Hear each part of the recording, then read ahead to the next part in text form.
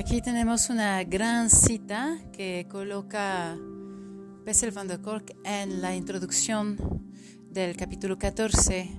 Es una cita del libro de Stephen Cope que ya hemos citado aquí en otro libro titulado The Great Work of Your Life.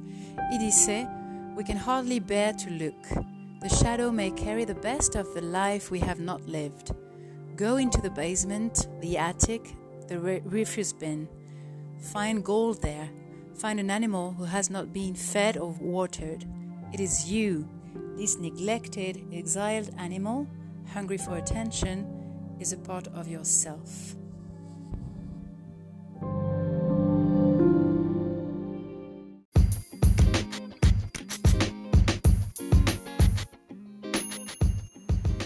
El podcast Just in Time se inició para salir a la calle durante la pandemia. Era un walk and talk podcast. Ahora seguimos en otra modalidad. Puede ser walk and talk, puede ser simplemente analizando con calma, sin tener que movernos, pero los temas permanecen los mismos: filosofía, psicología, psicoanálisis, literatura.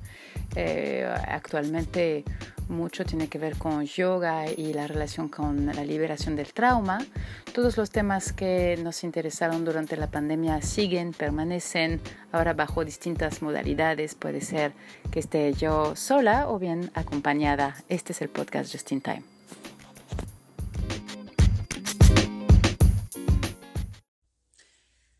En septiembre de 2001, varias organizaciones, incluyendo los institutos de salud del país, los laboratorios Pfizer, la compañía del New York Times, la fundación de la compañía del New York Times y otros expertos organizaron grupos para recomendar los mejores tratamientos para las personas que habían vivido el trauma de los ataques sobre el World Trade Center.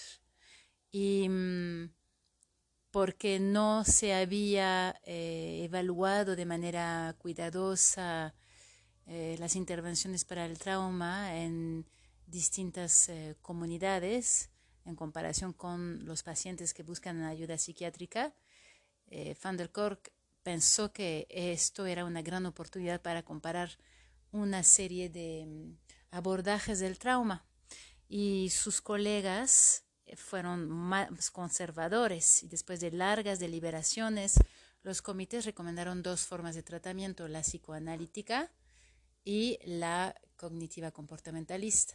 Entonces explica ahí que era imposible políticamente hablando excluir el psicoanálisis, que fue por razones políticas porque se trataba de Manhattan, y que lo cognitivo comportamentalista fue porque es un tratamiento que es fácilmente dividible y categorizable en pasos, es manualizable en protocolos uniformes, y es también el tratamiento favorito de los investigadores, las investigadoras académicas, que es un grupo que tampoco se podía ignorar. Entonces, después de que el comité aceptó las recomendaciones, se sentaron y esperaron a los neoyorquinos para que fueran a estos dos tratamientos. Y esperaron mucho tiempo porque casi nadie fue. Nadie fue a tocar la puerta de esos terapeutas. Es muy interesante porque un médico, el Dr. Spencer E, que se escribe ETH, era curioso, quiso saber dónde habían ido los sobrevivientes, porque si no habían ido ni con los psicoanalistas ni con los terapeutas cognitivo-comportamentalistas, a dónde habían ido.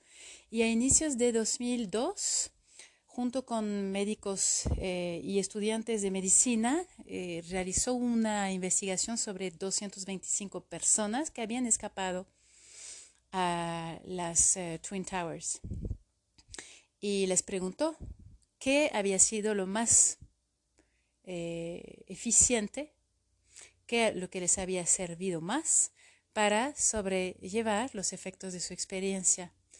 Y los sobrevivientes tienen respuestas muy, muy importantes, interesantes. Mencionan la acupuntura, el masaje, el yoga y el EMDR. Recordemos que EMDR, lo hemos hablado en el capítulo anterior, significa Eye Movement Desensitization and Reprocessing, EMDR. En especial, Spencer E. menciona que las terapias orientadas hacia el cuerpo, en especial los masajes, funcionaron particularmente bien.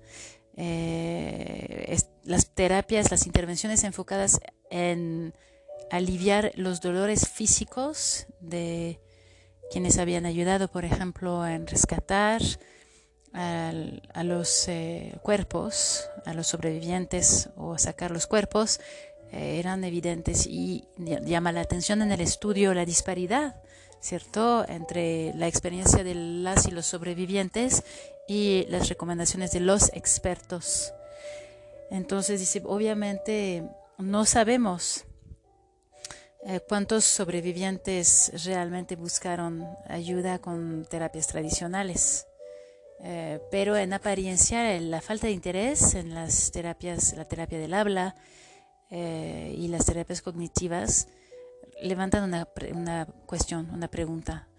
¿Qué tanto es bueno, nos dice, hablar del trauma? Donde llama la atención es en la creencia de que remonta a finales del siglo XIX con Freud y con Breuer, que en el momento de que se habla del trauma desaparece su efecto. Ahí cita directamente a Freud y dice no es tan simple. Menciona el texto de Breuer y Freud que se titula Los mecanismos físicos de los fenómenos de histeria, de historias traumáticas, podríamos decir, y dice, justamente afirma que los eventos traumáticos son casi imposibles a poner en palabras. Esto es el problema, y es válido para todos nosotros, dice, no solo las personas que sufren de PTSD. La impronta inicial de los acontecimientos de del 11 de septiembre no eran historias, sino imágenes, ¿no? Las personas que corren por las calles, sus rostros que están cubiertos con polvo, un avión que entra en la Torre 1, todas esas son imágenes. Y ahí se levanta la cuestión de cómo entonces avanzar desde estas primeras opiniones, ¿no?, que se remontan hasta hace mucho tiempo, finales del siglo XIX. Y de nuevo una cita en inglés, cita a T. E. Lawrence en el libro Seven Pillars of Wisdom, y dice, "We learned that there were pangs too sharp, griefs too deep, ecstasies too high for our finite selves to register. When emotion reached this pitch, the mind choked, and memory went white till the circumstances were humdrum once more." Y menciona claramente la importancia de romper el silencio. Recuerda a los activistas de las campañas, las primeras campañas de conciencia, que buscaban levantar la conciencia, despertar la conciencia para el SIDA, con el lema silencio igual muerte. Explica que el silencio mata, ¿no?, que mata el alma, y la importancia de hablar de lo que ha pasado, de poder decir Me Too, por ejemplo. Esto no lo dice él, ¿no?, lo digo yo. Podemos pensar que podemos controlar nuestro duelo, nuestro terror, nuestra vergüenza al mantener el silencio, pero al nombrarlo ofrece la posibilidad hacia otro tipo de control, afirma Van der Kolk. Y aquí hay un momento conmovedor porque dice claramente si te han lastimado necesitas admitir y nombrar lo que pasó. Habla de su propia experiencia, dice, mientras no había un lugar donde yo pudiera dejarme saber a mí mismo qué era lo que hacía mi padre cuando mi padre me encerraba en en la parte baja de la casa, que sería en una casa como el lugar donde uno pone las botellas de vino, por ejemplo, ¿no?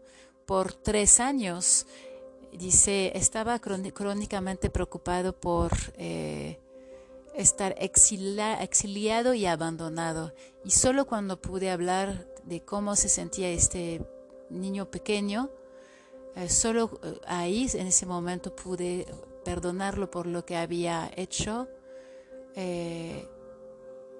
y por perdonarme de haber estado tan asustado y tan sometido. Y es ahí cuando puse a empezar a disfrutar la presencia de mi propia compañía. Es una revelación muy conmovedora, ¿no? Y explica después de eso que el sentirse escuchado genera cambios en nuestra fisiología. El poder articular un sentimiento complejo y tener nuestros sentimientos reconocidos prende nuestro cerebro límbico y crea lo que él llama un aha moment, una caída de 20, como diríamos en México. En contraste, cuando encontramos solo el silencio y la incomprensión, el espíritu se muere. Y cita a John Bowlby de nuevo, what cannot be spoken to the mother cannot be told to the self. Lo que no se puede decir a la madre no puede ser dicho al ser. Y claro que la palabra que buscaba es sótano. Sótano, porque a mí me recuerda más bien la librería, pero ese es el sótano. Para poder hacer ese tipo de revelación se nota que Van der Kolk lo ha trabajado lo suficiente para que el soltar este tipo de revelación no sea posible simplemente, ni sin que le afecte.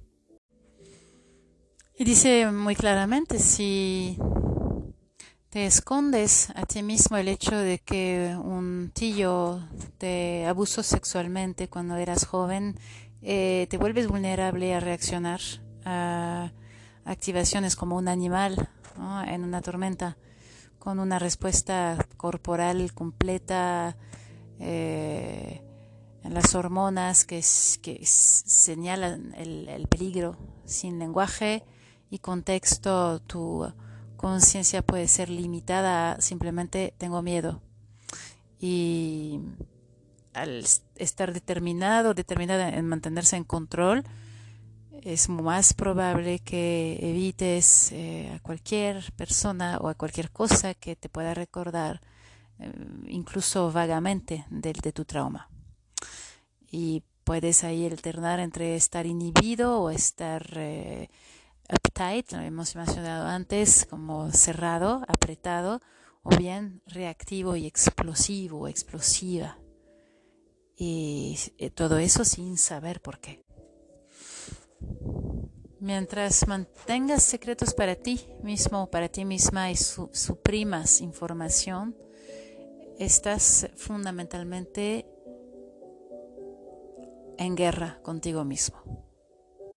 ¿Por qué? Por la supresión de energía vital, porque se requiere mucha energía para sostener el secreto, porque acaba con la motivación para seguir cualquier meta, cualquier objetivo, porque te deja cansado, cerrado, aburrido, y mientras tanto las hormonas del estrés siguen corriendo por tu cuerpo, llevando tu cuerpo a dolores de cabeza, dolores musculares, problemas intestinales y problemas funcionales en el campo de la sexualidad. Además de respuestas y comportamientos irracionales que pueden ser embarazosos, que pueden lastimar a las personas alrededor tuyo. Dice Van der Kolk, solo después de identificar la fuente de esas respuestas puedes ya empezar a usar tus sentimientos como señales de problemas que requieren tu atención urgente. Y como ya lo dijo antes, lo que es crítico y lo más importante es otorgarse el derecho de saber lo que sabes. Al ganar perspectiva, acerca de tu terror y al compartirlo con otras personas se restablece un sentimiento, el sentimiento de pertenecer a la categoría humana, a la humanidad. Lo que describe como epifanía Van der Kolk es el descubrimiento de uno mismo, de nuestro ser en el lenguaje. Incluso encontrando las palabras para describir tu realidad interna puede ser un proceso agonizante, agonizador, dice. Y cita a Helen Keller cuando ella cuenta cómo nació ella el lenguaje, que es un testimonio muy inspirador. El texto que menciona Van der Kolk es Helen Keller, The World I Live In, que publicó en 1908. Y menciona también otro libro de Shattuck, A World of Words, un mundo de palabras. Referencia muy importante, Helen Keller.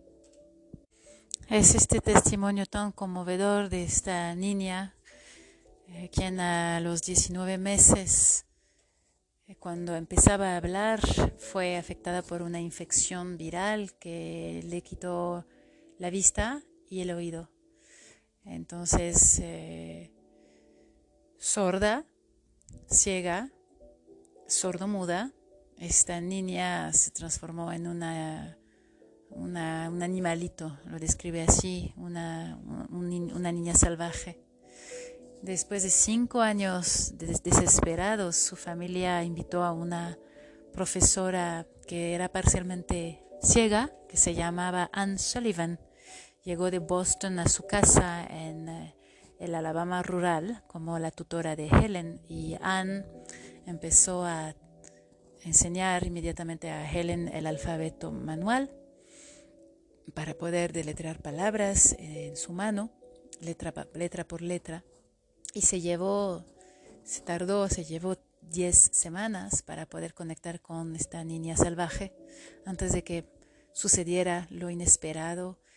Fue cuando Anne deletreó la palabra agua en una de las manos de Helen, mientras la otra mano sostenía, la mano de Anne sostenía la otra mano de Helen debajo del agua. ¿Qué sucedió? Entonces Helen Keller describe este momento en este libro, The Story of My Life, diciendo: el agua, esta palabra prendió mi alma. Y cuando despertó lleno de espíritu de la mañana, antes de eso, antes de este día, más bien mi mente había sido como un cuarto oscuro. Y bueno, esto es lo que pasa con las palabras, ¿no? La posibilidad de nombrar es una epifanía en sí. Y por eso, 6 meses después de que pasó este gran cambio, la niña Helen Keller pudo usar la palabra yo.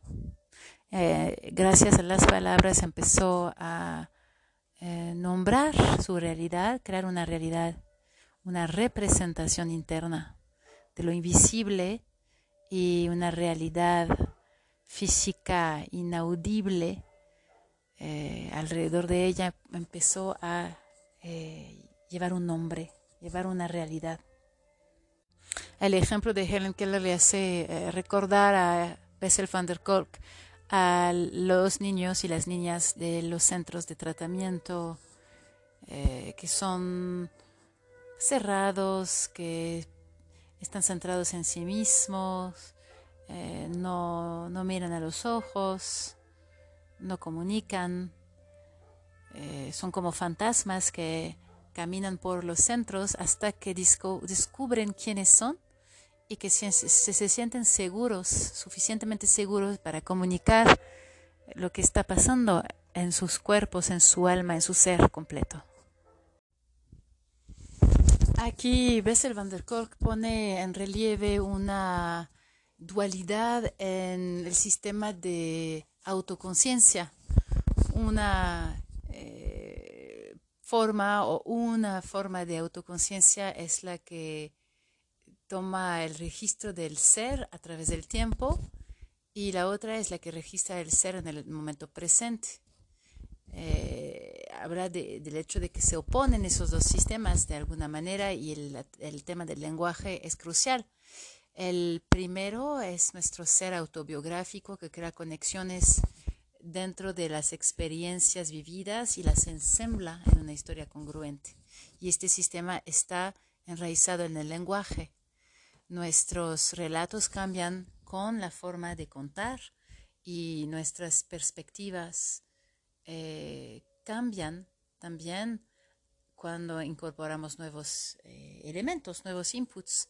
El otro sistema que él llama el sistema de autoconciencia de momento por momento está basado en las sensaciones físicas esencialmente, pero dice si nos sentimos seguros, podemos comunicar, encontrar palabras para comunicar nuestra experiencia. Estas dos maneras, dice, de conocer están localizadas en distintas partes del cerebro que están completamente desconectadas la una de la otra. Entonces, el sistema dedicado a la autoconciencia, que está basado en el córtex prefrontal mediano, puede cambiar el cerebro emocional. Pone estos dos sistemas en relieve porque habla de su propio psicoanálisis, donde cuando se encontraba ante una historia importante, se daba cuenta que poco a poco perdía la capacidad de sentir mientras iba hablando, iba usando las palabras para describir lo que había pasado. Ubica el cuerpo como el puente. Dice, las historias de traumas bajan o disminuyen el aislamiento del trauma y nos proporcionan una explicación de por qué las personas han sufrido como han sufrido. Permiten a los doctores hacer diagnósticos para atender problemas como insomnio, rabia, pesadillas o parálisis. Estas historias pueden incluso dar a las personas un objetivo para enojarse o para explicar su malestar, pero el hecho de culpar, aunque sea una función, un comportamiento que permite ayudar a las personas a sentirse bien por un tiempo, no resuelven. Él ahí cita a su maestro que citaba en los primeros capítulos, Elvin Semrad, diciendo hate makes the world go round, es el odio que hace girar al mundo. Estas historias que culpan tapan un tema más importante. Dice que el trauma cambia a las personas. Entonces estas personas por el trauma ya no son ellas mismas.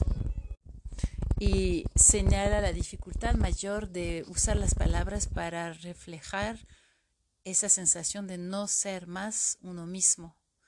El lenguaje, lo comenta él, evolucionó primero para compartir cosas de afuera, no para comunicar nuestros sentimientos o nuestra interioridad. La mayoría de nosotros, dice Van der Kolk, logran mejor describir a alguien más que describirse a sí mismas. La tarea de describir las experiencias más privadas, más íntimas, puede representarse como buscar en el fondo de un pozo y recoger pequeñas figuras de cristal muy frágiles mientras uno está usando guantes de cuero espesas. Eso es una cita del psicólogo Jerome Kagan.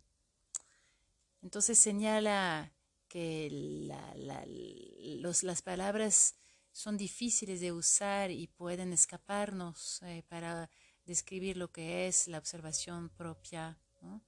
El cuerpo hablando a través de las sensaciones, de tono de voz, de tensiones corporales. Es difícil usar las palabras para representarlo.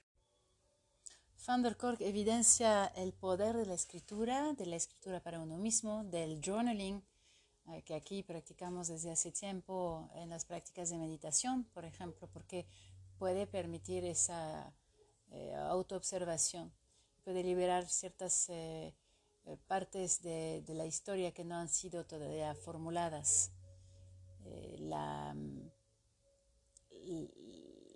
La virtud de la bondad de la escritura, y también habla del dibujar las memorias. Está comprobada por una serie de programas, de pruebas, de estudios muy interesantes. Y señala en particular un estudio donde se comprobó que las personas quienes escribían acerca de sus traumas personales visitaban menos los centros de salud que quienes no lo hacían, y su salud mejoraba, su sistema inmunológico mejoraba porque medían con, por ejemplo, los linfocitos y otros marcadores de inmunidad en la sangre. Y por supuesto, además de la escritura, el arte, la música, el baile tienen y juegan un papel muy importante para liberar este trauma. Lo menciona en especial los terapeutas de arte, de música, de danza, que tienen y hacen un trabajo increíble con los niños y las niñas que han vivido el abuso, con los soldados que sufren de PTSD, con las víctimas del incesto, los refugiados, las y los sobrevivientes de la tortura. Estas terapias, nos cuenta Van der Kolk, han mostrado muchísimos resultados positivos para incrementar la resiliencia en las personas. Y señala los resultados de un trabajo realizado por James Penbaker y Anne Krantz, un terapeuta del movimiento y de la danza en San Francisco, donde un tercio de un grupo de 64 estudiantes fue reunido y se les pidió que revelaran una experiencia traumática personal a través de movimientos corporales durante 10 minutos al día por 3 días consecutivos, y que después escribieran acerca de lo que vivieron por 10 minutos. Es decir, se les pedía 20 minutos al día por 3 días consecutivos. Otro grupo bailó, pero no escribió acerca del trauma, y un tercer grupo realizó una rutina de ejercicios. Y durante 3 meses, los miembros de los 3 grupos reportaron que se sintieron más felices, más saludables. Sin embargo, solo el grupo de expresión a través del cuerpo, que también escribió, mostró evidencia objetiva, dice Van der Kolk, una salud física mejorada. Y lo que dicen los dos creadores de este estudio, Penbaker y Krantz, que afirman que la expresión del trauma no es suficiente, que la salud no parece requerir la traducción de las experiencias en el lenguaje. Pero agrega Van der Kolk que no sabemos si las conclusiones, es decir, bueno, la conclusión está que el lenguaje es esencial a la sanación, es en realidad verdadera. Los estudios acerca de la escritura que se han enfocado al PTSD han sido poco satisfactorios. Y él mismo lo ha discutido con Ben Baker, y Ben Baker afirmó que la mayoría de los estudios acerca de la escritura sobre pacientes de PTSD han sido realizados en grupos donde los participantes tenían la expectativa de compartir sus historias. Y reitera el punto que Van der Kolk hizo más arriba, que el objeto de la escritura es de escribirse a sí mismo, de dejar su propio ser saber lo que se ha intentado evitar de saber. Aquí regresa sobre un tema que había atendido antes, la dificultad de usar el lenguaje también por la comunidad, ¿no? La comunidad no quiere escuchar esas cosas. Lavar la ropa sucia en público, ¿no? Esas expresiones que marcan que hablar de los eventos dolorosos no está bienvenido. Los amigos, la familia pierden la paciencia con personas que están atoradas en su duelo, ¿no? En su dolor. Es la razón por la cual las víctimas de trauma en general se retiran y la razón por la cual sus historias son historias que buscan crear una narrativa, como lo vimos, que están editadas, ¿no? Para no ser rechazados. Y Van der Kolk comenta que es un reto mayor encontrar un lugar seguro para expresar el dolor, que sea un grupo dedicado como Alcohólicos Anónimos o niños adultos de hijos de alcohólicos o narcóticos anónimos, o bien un lugar terapéutico, encontrar una comunidad, un espacio para poder decir nuestra verdad, hace que la recuperación sea posible. Comenta Van der Kolk que la importancia de crear islas de seguridad, islas de garantía en el cuerpo es fundamental tomarla en cuenta, ¿no? Él habla de el hecho de que poco a poco los pacientes identifican partes del cuerpo, sus posturas o movimientos que les puede ayudar a enraizarse cuando se sienten atorados o bien con mucho miedo o con mucha ira. Estas partes del cuerpo son las que están afuera del alcance del nervio vago, del cual hemos hablado, porque el nervio vago transporta los mensajes de pánico hacia el pecho, el abdomen y la garganta. Y estas partes pueden ser aliadas en integrar el trauma. Él explica con más detalle que pueden ser las manos que se pueden sentir ligeras, uno las puede mover, explorar su ligereza, su calor, su flexibilidad y luego observar si eso permite que la presión en el pecho se alivie y que la respiración se tranquilice. El enfocar sobre las manos puede ser una técnica que funcione. Y después, evidentemente, colocar la atención sobre la respiración y observar cómo cambia. Algunos pacientes hacen tapping en puntos de acupresión. Otros pueden sentir el peso de su cuerpo en la silla o plantar sus pies en el piso. Todas son técnicas para enraizar, hacer grounding. Y al final de este capítulo 14 recuerda que el trauma modifica la estructura cerebral.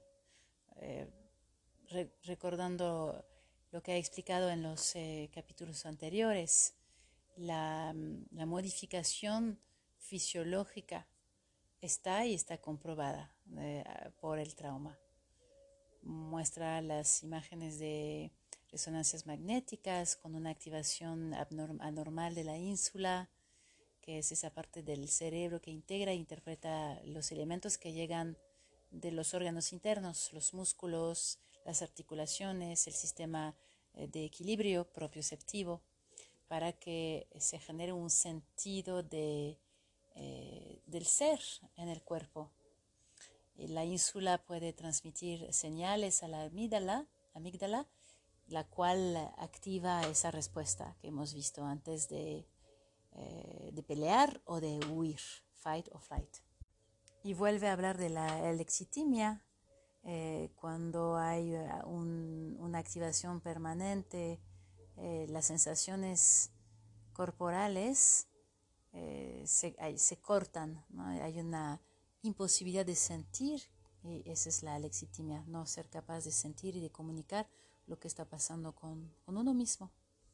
Solo conectando con el cuerpo, conectando visceralmente con el ser, podemos retomar, volver a ganar un sentido de quiénes somos, de cuáles son nuestras prioridades, nuestros valores. Vuelve a hablar de la exitimia, de la disociación, del cierre, del aislamiento, que todos los procesos, aquellos procesos involucran estructuras cerebrales que nos permiten enfocar, saber lo que sentimos y tomar acción para protegernos.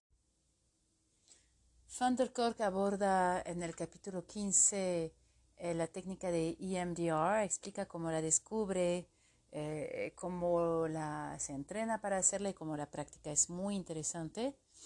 Recordamos que el EMDR es Eye Movement Desensitization and Reprocessing y fue a través de una adolescente que descubre esta técnica. Recuerda que originalmente es la psicóloga Francine Shapiro quien descubre mientras camina en un parque, está preocupada con memorias dolorosas, personales, y no se da cuenta, no sabemos cómo, movimientos rápidos oculares producen un alivio de su estrés, de su sentimiento de desesperación y de vulnerabilidad. Entonces, a partir de ese descubrimiento empieza a hacer muchos estudios y durante años de experimentación, de investigación, construye un procedimiento.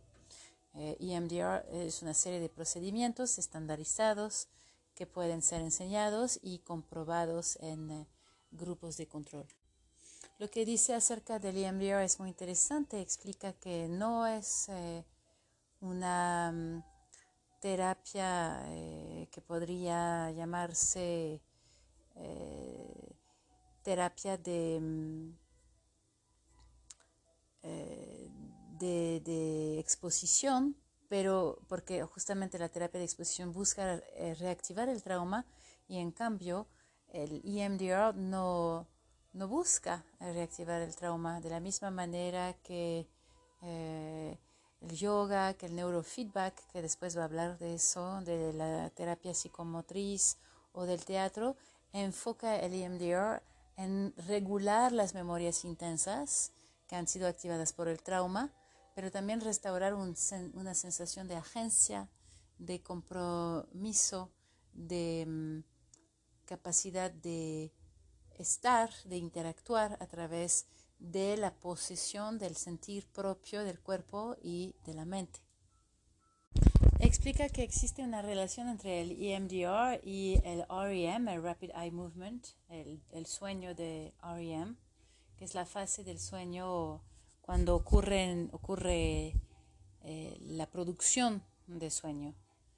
La investigación ha mostrado que el sueño y el sueño donde se produce ensoñación nocturna en particular, juegan un papel importante en la regulación del humor.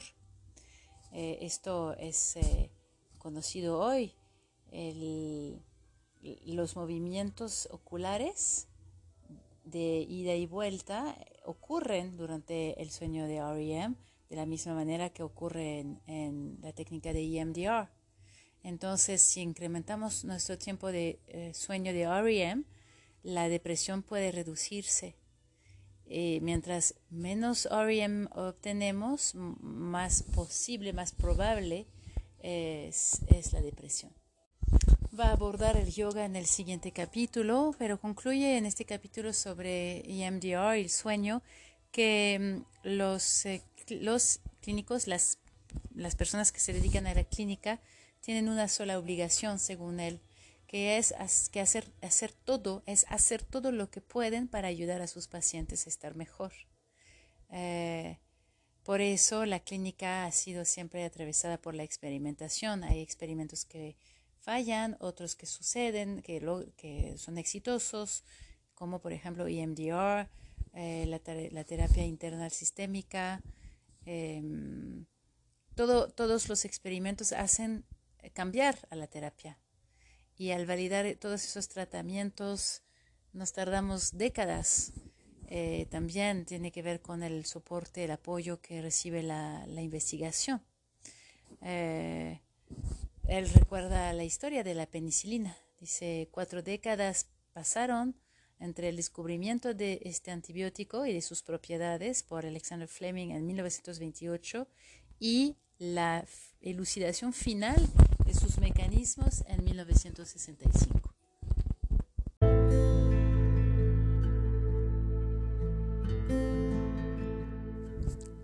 Y para concluir acerca del lenguaje, el lenguaje es fundamental. Nuestro sentido del ser depende de nuestra capacidad para ordenar nuestras memorias en un conjunto. Eso pasa por el lenguaje.